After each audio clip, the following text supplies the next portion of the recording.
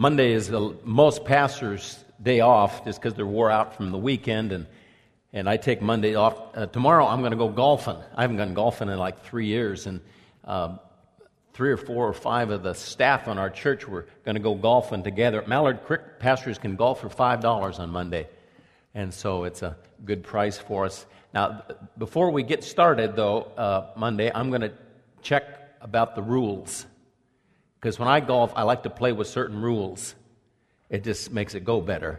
And otherwise, I could be out there for 2 or 3 days trying to get the ball in the hole. And so we make new rules. At least I make new rules. And then I say, okay, if I'm going to play, I'm going to go by these rules. It's not the regular rules because it'll just take too long for me to hit the ball and hit the ball and hit the ball and hit the ball. And so one of my rules is if it's a par 4, the most I can do is 8. No more than 8 written on my card. That's max. And so after I hit the ball 8 times, pick it up and go to the next hole. And that works good. That's just a cool rule. I really like it. And changing the rules on golf is, they're going to change some rules in football this year. Rules committee, they're going to thinking about adding a 4-point line in the NBA. Always changing the rules just about everything that there is in life. But one of the areas where the rules don't change is with God and our walk and our relationship with Him. But people still do that. I'm going to talk this morning about a couple of rule changes that have taken place that are bad in the sense of what people believe and how it messes up their life, and look at what the Bible says about those particular ones. And the first one is termed the prosperity gospel. One individual, I think, has more accurately said it's American Christianity. That's just American Christianity. And that basic teaching is that when you become a Christian, God's going to bless you so that you have a cool life. And everything's great. And we've exported that to countries around the world. Africa is a classic place where when I did a crusade there to start a church and gave an invitation and people come forward and you talk to them and they really truly believe that if they become a Christian, they're going to become rich like Americans. I remember talking to one guy and I said, no. You might just get killed for your faith, martyred for your faith. People might yell at you and persecute you. And his question to me with a puzzled look was, well, why should I become a Christian if there's no guarantee of a better life? And I says, because your sins are forgiven and you get to go to heaven forever. So that's the focal point. Way back in the very beginning when only God the Father, God the Son, God the Holy Spirit existed, nothing else existed, and they planned the future, and the plan was to add a member to the Trinity, as it were, the church, the bride of Christ. We would live with Him in heaven forever. That was the goal, that we would live with Him forever in heaven. And so we spend 9 months in our mother's womb, growing from a single cell all the way up to a person with fingers and toes and eyes and ears, and then we're born, and then we spend some time, not that long a time, in this world doing the same thing we did in our mother's womb. Now we're getting equipped so we can live in heaven forever. We're becoming like Jesus in character, and then we enter into glory, into heaven. But we think it's about now. And it is no more about now than it was when we were in our mother's womb. The only thing now matters is our spiritual growth, and it might take all kinds of pressure and problems and trials and tribulations for that growth to take place, and God will do whatever it takes for us to grow. See, it's about heaven. And so as we're going through the Gospel of John, John just does 7 miracles, and he's very precise in his writing, and the theme of everything he writes is to teach that Jesus Christ is the Son of God, He is the Messiah, and He came that we might have life in heaven forever and ever with Him. Now this 7th miracle is the raising of Lazarus from the dead, and the whole point is Jesus is raising people and giving them eternal life. So let me read to you John chapter 11. A certain man was sick. I get sick, you get sick, we all get sick. This sick was serious. Lazarus of Bethany, the village of of Mary and her sister Martha. Now, this family of Lazarus and Mary and Martha were very close to Jesus. He stayed there whenever he went from Galilee to Jerusalem. He would stay in their home. It was the Mary who anointed the Lord with ointment and wiped his feet with her hair, whose brother Lazarus was sick. So the sisters sent word to him, saying, Jesus, behold, he whom you love is sick. He whom you love, Jesus was very close to Lazarus. He is sick, and the reason they sent the message is because Jesus healed people. That's what he did. Everywhere he went, he healed people. And so Lazarus is serious sick, and they didn't know if Jesus knew or not, so they sent him a message.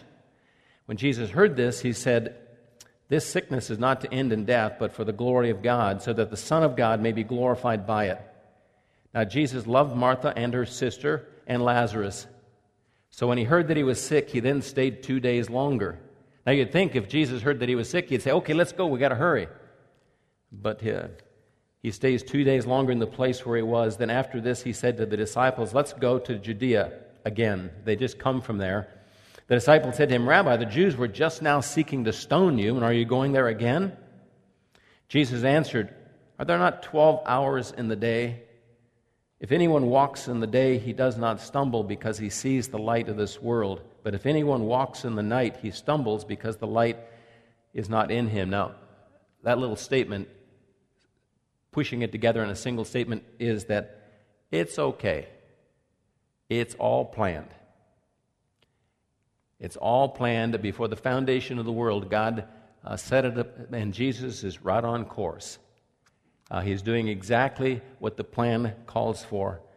And so they were worried about his dying, and that was part of the plan. Then he said, and after that he said to them, our friend Lazarus has fallen asleep. Our friend Lazarus has fallen asleep, but I go so that I may waken him. The disciples then said to him, Lord, if he has fallen asleep, he'll recover, he'll wake up. His alarm will go off. Jesus had spoken of his death, but they thought that he was speaking of literal sleep. So Jesus then said to them plainly, Lazarus is dead. I am glad for your sakes that I was not there so that you may believe. Let's go. Therefore Thomas, who is called Didymus, said to his fellow disciples, let's go so that we may die with him. They were pretty sure that when they got there, the Jews were going to kill them all. So when Jesus came, he found that he had already been in the tomb 4 days. Now, the Jews didn't embalm like many of the people during that time did. They simply would find some nice-smelling spices, and they would wrap the body with these spices so that it wouldn't stink. And then you could come and pray and sort of spend a little time with your relative or friend for the first 3 days. 3 days, all you got. Then after that, too much smell, not even the spices would take care of it. It would be stinky, rotten. And so they get there, and he's dead 4 days. Now Bethany was near Jerusalem, about 2 miles off, and many of the Jews had come to Martha and Mary to console them concerning their brother. Martha, therefore, when she heard that Jesus was coming, went to meet him. Mary stayed at the house. Martha then said to Jesus, Lord, if you had been here, my brother would not have died. Now this is sort of a scold. You're late. It's too late. We sent you the message. He's already dead.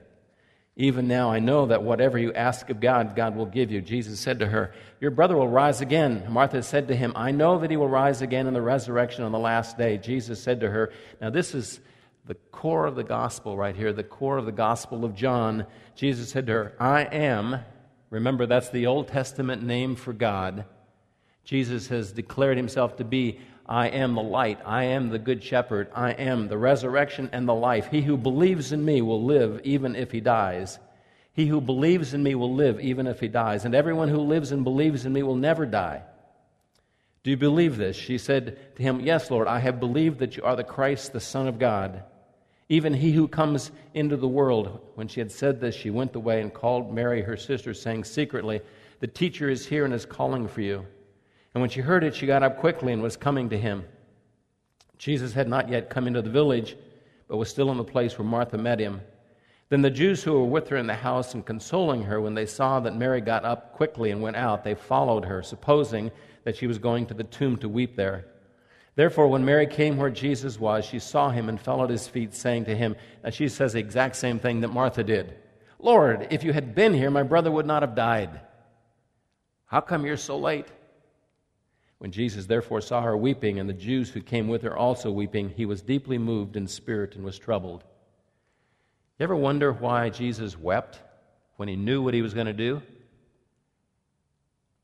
Why was he troubled if he knew that he was going to raise Lazarus from the dead? What was bothering him? I don't know if you pray the prayer letter or not. You should. It's a great way to support the church family. You can get that emailed to you or mailed to you. But, sometimes when I pray through the prayer letter, there'll be so many prayer requests about bad marriages and financial problems and kids that have gotten involved in drugs and family members in prison. And just, I pray through that, and it almost becomes overwhelming in the sense of the sadness that's there in those prayer requests. And I often find myself making it happen in 3 different chunks of time rather than one time, because I just get so sort of overwhelmed with all the issues and problems and trials. And Jesus has a great sense of what people are going through and the sadness they experience, and death is at the core of that. And so he's deeply moved in spirit, and he's troubled, and said, "Where have you laid him?" They said to him, "Come and see." And Jesus wept. So the Jews were saying, "See how he loved him." But some of them said, "Could not this man who opened the eyes of the blind have kept him from dying?" So Jesus, again, being deeply moved within, came to the tomb. That was a cave, and a stone was lying against it. Jesus said, "Remove the stone." Martha, the sister of the deceased, said to him, "Lord, by this time there will be a stench, for he has been dead 4 days." Jesus said to her, "Did I not say to you that if you believe, you will see the glory of God?" So they removed the stone. Jesus raised his eyes and said, "Father, I thank you." He's praying out loud for people to hear him that are all around. "I thank you that you have heard me. I knew that you always hear me, but because of the people standing around, I said it, so that they may believe that you sent me." When he had said these things, he cried out with a loud voice, "Lazarus, come forth." The man who had died came forth, bound hand and foot with wrappings, and his face was wrapped around with a cloth. Now, can you imagine that scene? He's all wrapped up, sort of like a mummy, and he comes hopping out of the cave. Could you imagine being one of the people there seeing that scene? Lazarus comes hopping out of the cave. Jesus said, "Unbind him and let him go." I wonder if he still smelled. I'm sure the cloth did. Therefore, many of the Jews who came to Mary and saw what he had done believed in him. Now that seems like such a casual statement. If I were there and wasn't a believer and heard Jesus pray to the Father and saw somebody who'd been dead 4 days hopping out wrapped in grave clothes, I would become a believer instantly in who Jesus was and what he said about himself. They believed in him. But some, they went off to the Pharisees and told them, and that's really what accelerated their plans to crucify him, to kill him. I can't imagine anybody seeing that and not believing, but many, that was exactly the case. So if you have your notes, by the way, there's 13 points in your notes, and we're only going to get to 7, and then we'll do the rest of them next week. Made that decision last night about 2/3 of the way through my sermon. I'm not going to come close to getting done. I think we'll just make it easy for next week. So number 1, death is the greatest enemy of man. Death is the greatest enemy of man. So, do you have it marked on your calendar? The day when you're going to die? I don't. How about the time? Not me. I don't know. It could be today, it could be tomorrow, it could be in 20 years. I don't know. You don't know. Nobody knows. We went fishing in Alaska, and Raymond Freitag, been in our church since we were way up in the grade school gym. He used to be on staff here as a builder, now is on staff at the school as our maintenance guy. And anyway, Raymond has a bent, a character flaw, as he loves to scare people.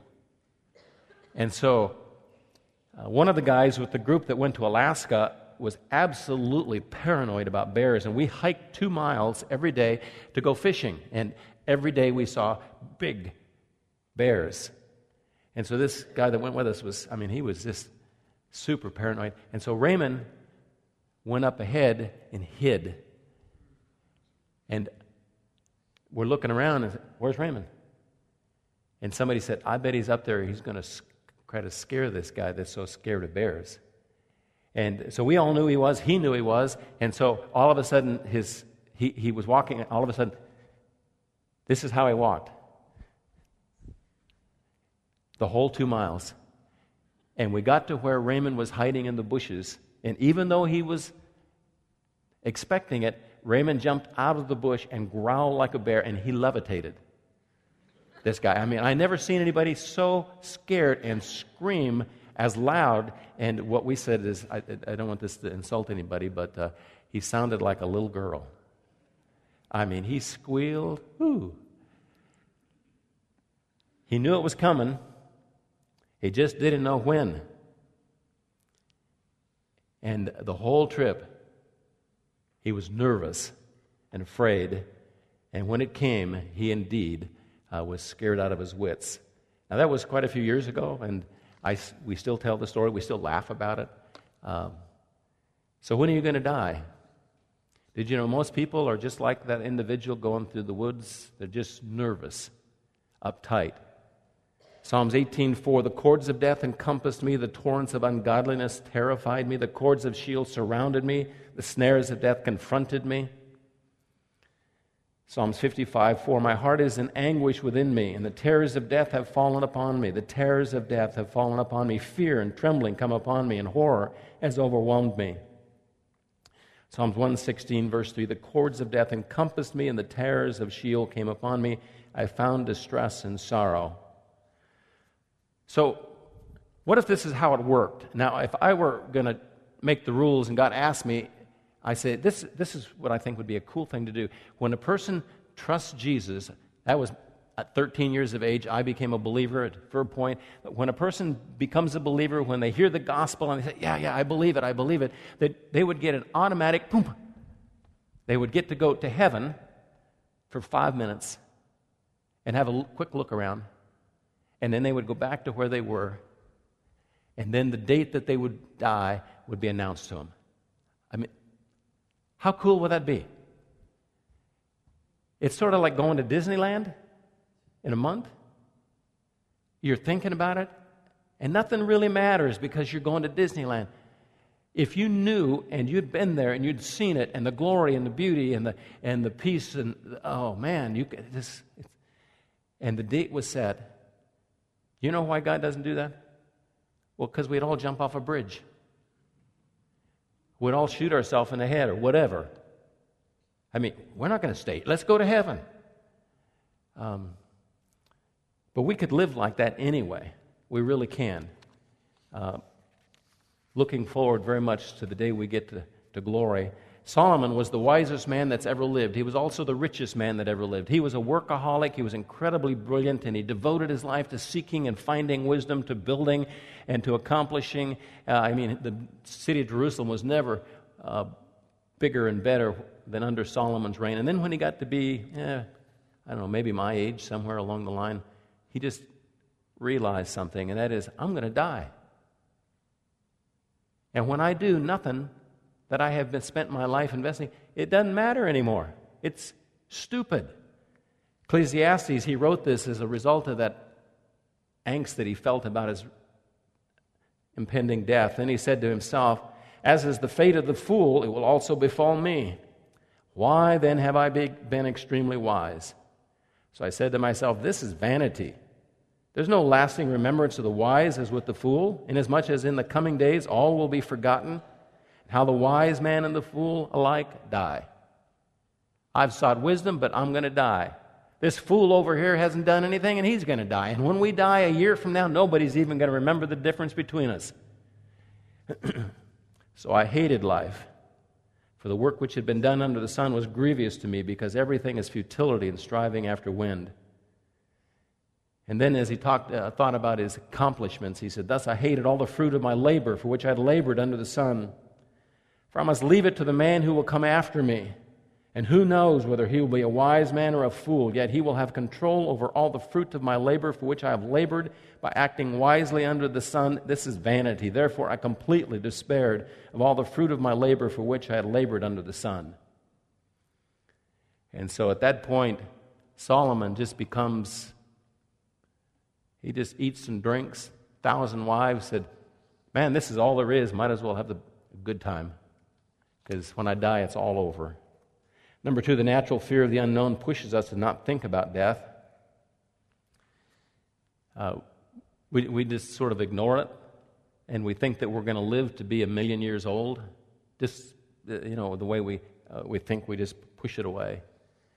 I'm going to go skydiving this summer. I think it'll be my 4th time. And I'm not a bit nervous about it. Well, because I've already been.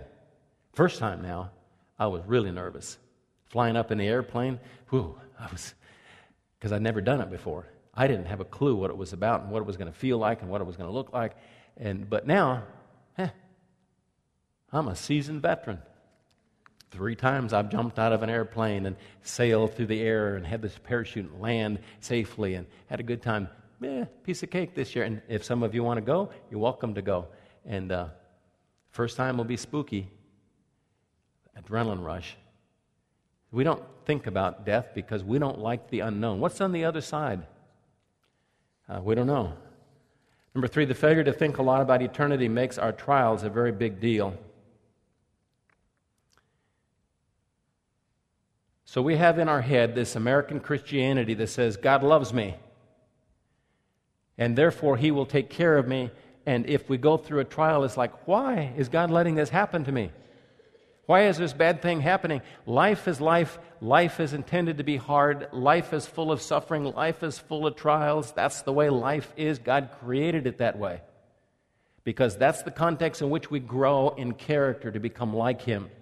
But then we die, or Jesus comes back, and we enter into heaven, and we get a new body, and it'll be incredibly, incomprehensibly wonderful. And so if you ignore your death, if you ignore heaven, you don't think much about it, then we become like Solomon. Now we want it to be nice. We want life to be like heaven. And life, most of the time, is like hell. And that's the way God planned it. And so we'll get there. And we'll get there soon. See, the issue with us is the time factor. If we knew that we were going to die and go to heaven in a week, we knew it, and we'd been there for a 5-minute tour, it wouldn't matter what happened. We could go through the worst trials possible, because it's going to be a week, and then we're going to go to heaven. And so in the Word of God, it says our life, even if we live to be 80, is like the blink of an eye. It's like a vapor here for a moment and gone. Because when we get to heaven, it's forever and ever and ever and ever. 1,000,000, billion, trillion years we will live with the glorified body in the presence of God, and it'll always be new and creative. And so we got this little bit of time that we're living now, and if we don't think a lot about heaven and focus on it, our trials become a big deal. And they make us sad and grievous and cause us to be anxious and to worry. Number 4, we have an inner awareness that we are eternal. I'm raising fish now. I have 100 tilapia in a IBC tank, a 300-gallon tank, and I feed them, and they poop in the water, and I pump the water out and irrigate my plants, and they're growing like crazy. Got it in a greenhouse. It's really cool. And now I'm building another greenhouse. I'm going to get another tank, and I'm going to get 100 fish every month, and they're going to grow up to a couple of pounds, and I'm going to fillet them, and I'm going to eat them, these tilapia, and give them to my kids and grandkids. And part of the problem is that when I clean 100 fish, there's going to be a whole lot of guts. What am I going to do with all those guts? Put them in the garbage can? I guess I could do that, but what I found is that I can put those in a blue barrel, and I can put a little bit of shavings on it, and I can buy a bunch of red worm, like 30,000, put in there, and I can compost those fish guts and fish heads, and they turn into super nice fertilizer that goes on the garden. Cool, huh? I could compost you.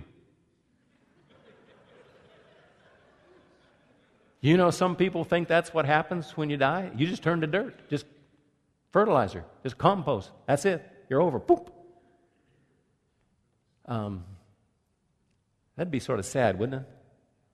I mean, raise your kids, you die, that's it. You'll never see them again. All that you do, the work that you do, the wisdom that you gain, the character that you acquire, the trials that you go through, it doesn't matter because you're just going to turn to compost. See, the essence of the gospel is that we live forever, and we know it. We've been programmed by God. Ecclesiastes 3:11, He has made everything appropriate in His time. He has set eternity in our heart. Romans 1:19, because that which is known about God is evident within them. God made it evident to them. He put it there. We used to live out by the Ankeny Game Refuge when the kids were small, and we were up on a hill, and we could see all the geese and the ducks, hundreds, thousands of them, and we would talk about the fact that they come in from the north down to the south to spend the winter, and then they go back up again in the spring. And how do they know to do that? Well, God put it in them. And when I had honeybees, and we talked about all the things that the bees do, and how do they know all that? Well, God put it in them. Can God do that? Sure He can. So can He put in me some basic truth that I know? Sure He can. And one of those is that we know inside that we don't just turn to dirt when we die. We know that there's something beyond the grave. We know that. Number 5, our daily experience of sleep is a constant reminder of the grace of death. So God has illustrated the truth in the Bible by creation. He says that in Romans 1. Everything God has created is an illustration or a picture of the truth in the Word of God. So I went to sleep last night, got done with church, and went over to prayed, and went home, and I was tired, and I crawled into my bed, and I pulled the covers up over my chin, and this is so nice. And I laid my head on the pillow, and I went right to sleep. Slept like a baby. I'm going to do the same thing tonight. I'm going to get in my bed, and I'm going to be kind of wore out from the weekend, and I'm going to pull up my blanket up on my head, and it's going to, this is, we got one of those beds that you can make as firm or as soft as you want, that select comfort one, and it is so comfortable, my bed. I just love my bed. And I'll get in there and pull up the covers and go to sleep. This is so nice. What a great way to end the day. Now, it would have been so much more effective and efficient if God made it so that we could sleep for an hour once a week. Could God have done that? Sure He could. He can do anything. So why did He make it so you're going to sleep every day, 8 hours, over and over and over and over again? Because God creates life so that we get a picture, an illustration constantly, and we don't even think about the fact that every time we crawl into bed and go to sleep, this is a picture, an illustration of when we die and go to heaven. We're afraid of death. Well, God says, this is what it's like. Are you afraid of going to sleep, waking up to a new day? And so every night when I go to sleep, I say, Lord, it'd be cool if you'd come tonight. I mean, that'd be so great. I wouldn't mind dying tonight in my sleep, waking up in heaven. John 11 again, this he said, and after that he said to them, our friend Lazarus has fallen asleep. Now, why did Jesus say that? Well, because He wants us to understand this illustration that we experience every single day. He's fallen asleep, but I go so that I may waken him out of sleep. The disciples said to him, Lord, if he has fallen asleep, he'll recover. Jesus had spoken of his death, but they thought that He was speaking of literal sleep, so Jesus then said to them plainly, Lazarus is dead. So I'm going to go to sleep tonight. When I do, I'm going to think about heaven and waking up there and how great that's going to be. Number 6, heaven is a very real place where our experience of joy is incomprehensible. We should think about it often. So this is a very, very important, critical point in our life as believers is don't do what most people do and push the whole concept death out of your thinking and not even think about it, because it'll just make this life a bad place, sad place, a pressure-packed place. Think about heaven every day and going there, the fact that you're there because Jesus gave you the gift of eternal life. And you can go through anything with a great deal of strength and power if you're anticipating this great gift that God has given to us. Colossians 3, therefore, if you have been raised up with Christ, that means if you've believed, trusted the gospel, you're born again, you're in His family, keep seeking the things above where Christ is seated at the right hand of God. Set your mind on the things above, not on the things that are on earth. So I'm going to take my wife out to dinner Tuesday evening for a date. Somebody gave us the funds for that. And when we sit down in the restaurant, they're going to hand me a menu. And when I get the menu, I'm going to look through and, okay, what do I want? And Patty will take twice as long as I do. She just goes over, no, and then she changes her mind. No, she changes her mind. And I sort of, come on. But, she just wants to get the perfect thing. She chooses what she's going to eat. You can choose a lot in your life, not just what you eat for dinner. You can choose what comes out of your mouth if you work at it. And this passage said, set your mind. That means you can choose what you think about. And so what we think about is our job. We think about our bills. We think about all the problems and the challenges and the issues of this life. And so it's no wonder that we're uptight and miserable and hard to get along with. He says, set your mind on the things above, not on the things that are on earth. Now that's a choice you can make every day. And so when you get some bad news, a great way to react to that is, I'm going to go to heaven. That's no big deal. People get sick and they're worried that it's cancer. Well, praise the Lord if it is. You're going to go to heaven. Why is that bad news? It's bad news because we don't like to think about death. We don't ponder it. We don't set our mind on it because it's kind of scary. But set your mind on the things above.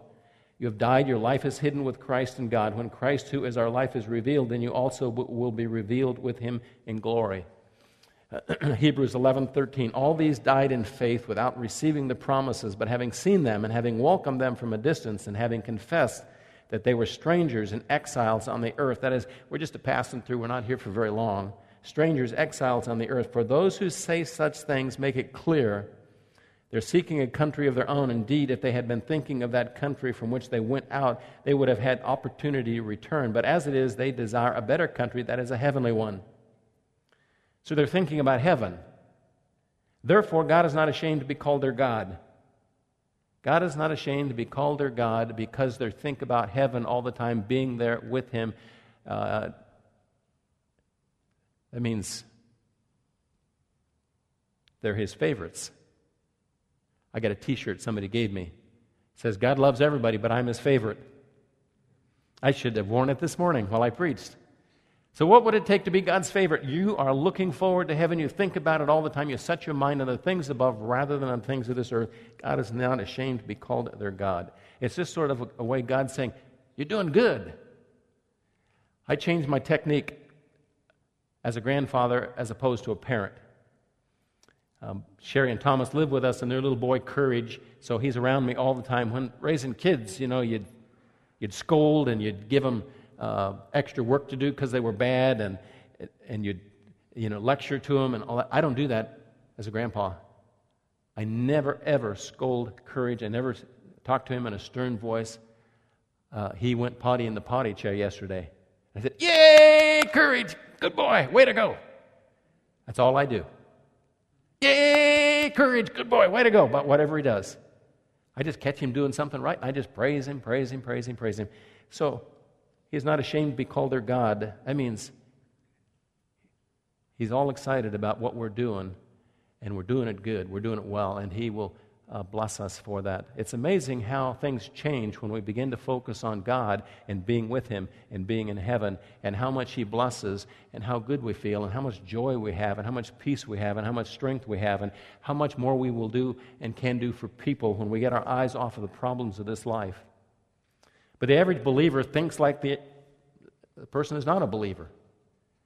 We just don't anticipate what God has given us. 1 Corinthians 2:9, but just as it is written, things which eye has not seen, ear has not heard, which have not entered the heart of man, all that God has prepared for those who love Him. All that God has prepared for me. I can't comprehend it. John 14:2, in my Father's house are many dwelling places. If it were not so, I would have told you, for I go to prepare a place for you. I wonder what kind of place that will be. It's God building it, making it. If I go and prepare a place for you, I will come again and receive you to myself, that where I am, there you may be also. Number 7, the admonition to rejoice always and to grumble about nothing is easy for the person who has a clear understanding of eternity and thinks about it often. And so you're going on a cruise in a month. You're going to think about it, anticipate it, look forward to it. My daughter, Susanna, and her husband, Kyle, and their kids are going to Disneyland. And Kyle's parents are paying for the trip, so they get to go to Disneyland and don't even have to pay for it. And so when they're around, they talk a lot about Disneyland. They're going to Disneyland. The kids, we're going to Disneyland. They're excited about going to Disneyland. When I went on my bicycle trip, 3 months before I was ready to leave, that's basically all I could think about. You think, that's a lot of pain on that trip. Well, it was that, but it was kind of freedom. Just being away from the grind of cranking out a sermon every month or every week, and all the stuff that goes, that just kind of wears me out. Oh, wow, I get to get away from life, all the pressures, responsibilities. All I have to do is just sort of be out there by myself. I really looked forward to that with incredible anticipation. So heaven, it's mine. Romans 8:18, that I consider that the sufferings of this present time are not worthy to be compared with the glory that is revealed to us. So if you're going to be a tough person, that is, you manage trials well, you don't whine, you don't fuss, you don't cry about things, you're always happy. Some people say, that's not realistic. It is realistic.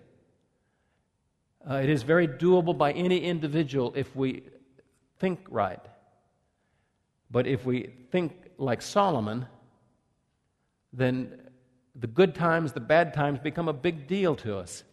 It dictates to us whether we're going to be happy or sad simply in our circumstances. But if you're going to heaven and you know it, and you're anticipating it and you're looking forward to it, and whenever it gets tough here, I'm going to heaven. I'm going to heaven. It's not that far away. It really isn't. It's not that far away. 2 Corinthians 4:16, therefore we do not lose heart. Though our outer man is decaying, that means you're getting sick a lot. Body parts are wearing out, decaying. Yet our inner man is being renewed day by day. For momentary light affliction is producing for us an eternal weight of glory far beyond all comparison. While we look not at the things which are seen, but at the things which are not seen. For the things which are seen are temporal, but the things which are not seen are eternal. That means we think about heaven. We don't look at the things we can see, that is our job and all the problems in life. We think about heaven. And if you do that, you will be a very, very strong person. So I mentioned at the beginning 2 significant rule changes in American Christianity. First is this: life is going to be cool because God loves us. That's a big lie right out of the pit. Second is that God is a God of love and He wouldn't send anybody to hell.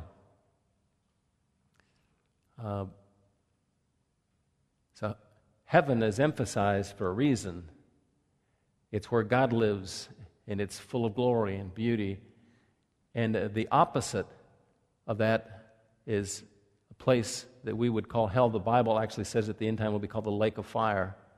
And Revelation says that anybody whose name is not written in the book of life, your name is written in the book of life by faith in the gospel in Jesus. When you believe the gospel, when you receive Jesus Christ as your personal Savior, you're transferred from the kingdom of darkness to the kingdom of His beloved Son. Your name is written in the book of life. And so when we get to the end of the Bible in the book of Revelation, at the judgment, at the great white throne judgment, any person's name who is not written in the book of life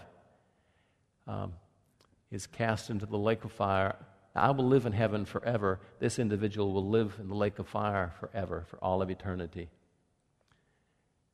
So, why should I become a Christian? You get to live in heaven forever instead of the lake of fire.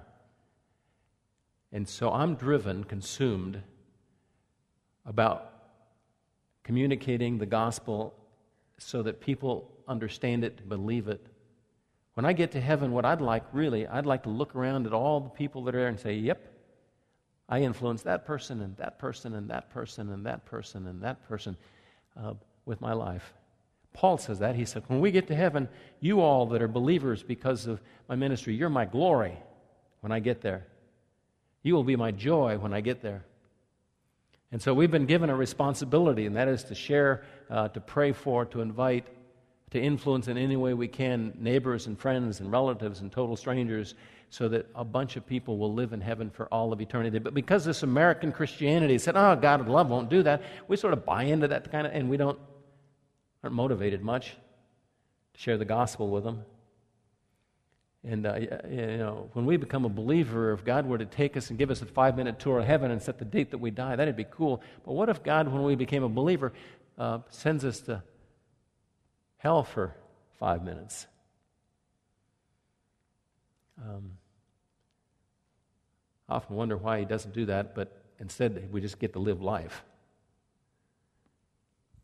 And we need to really set our mind on the things above rather than the things on this earth, and not only for our own joy, but also for our own motivation and passion, so that we do something with our life that matters in the sense of people being drawn to faith in Christ.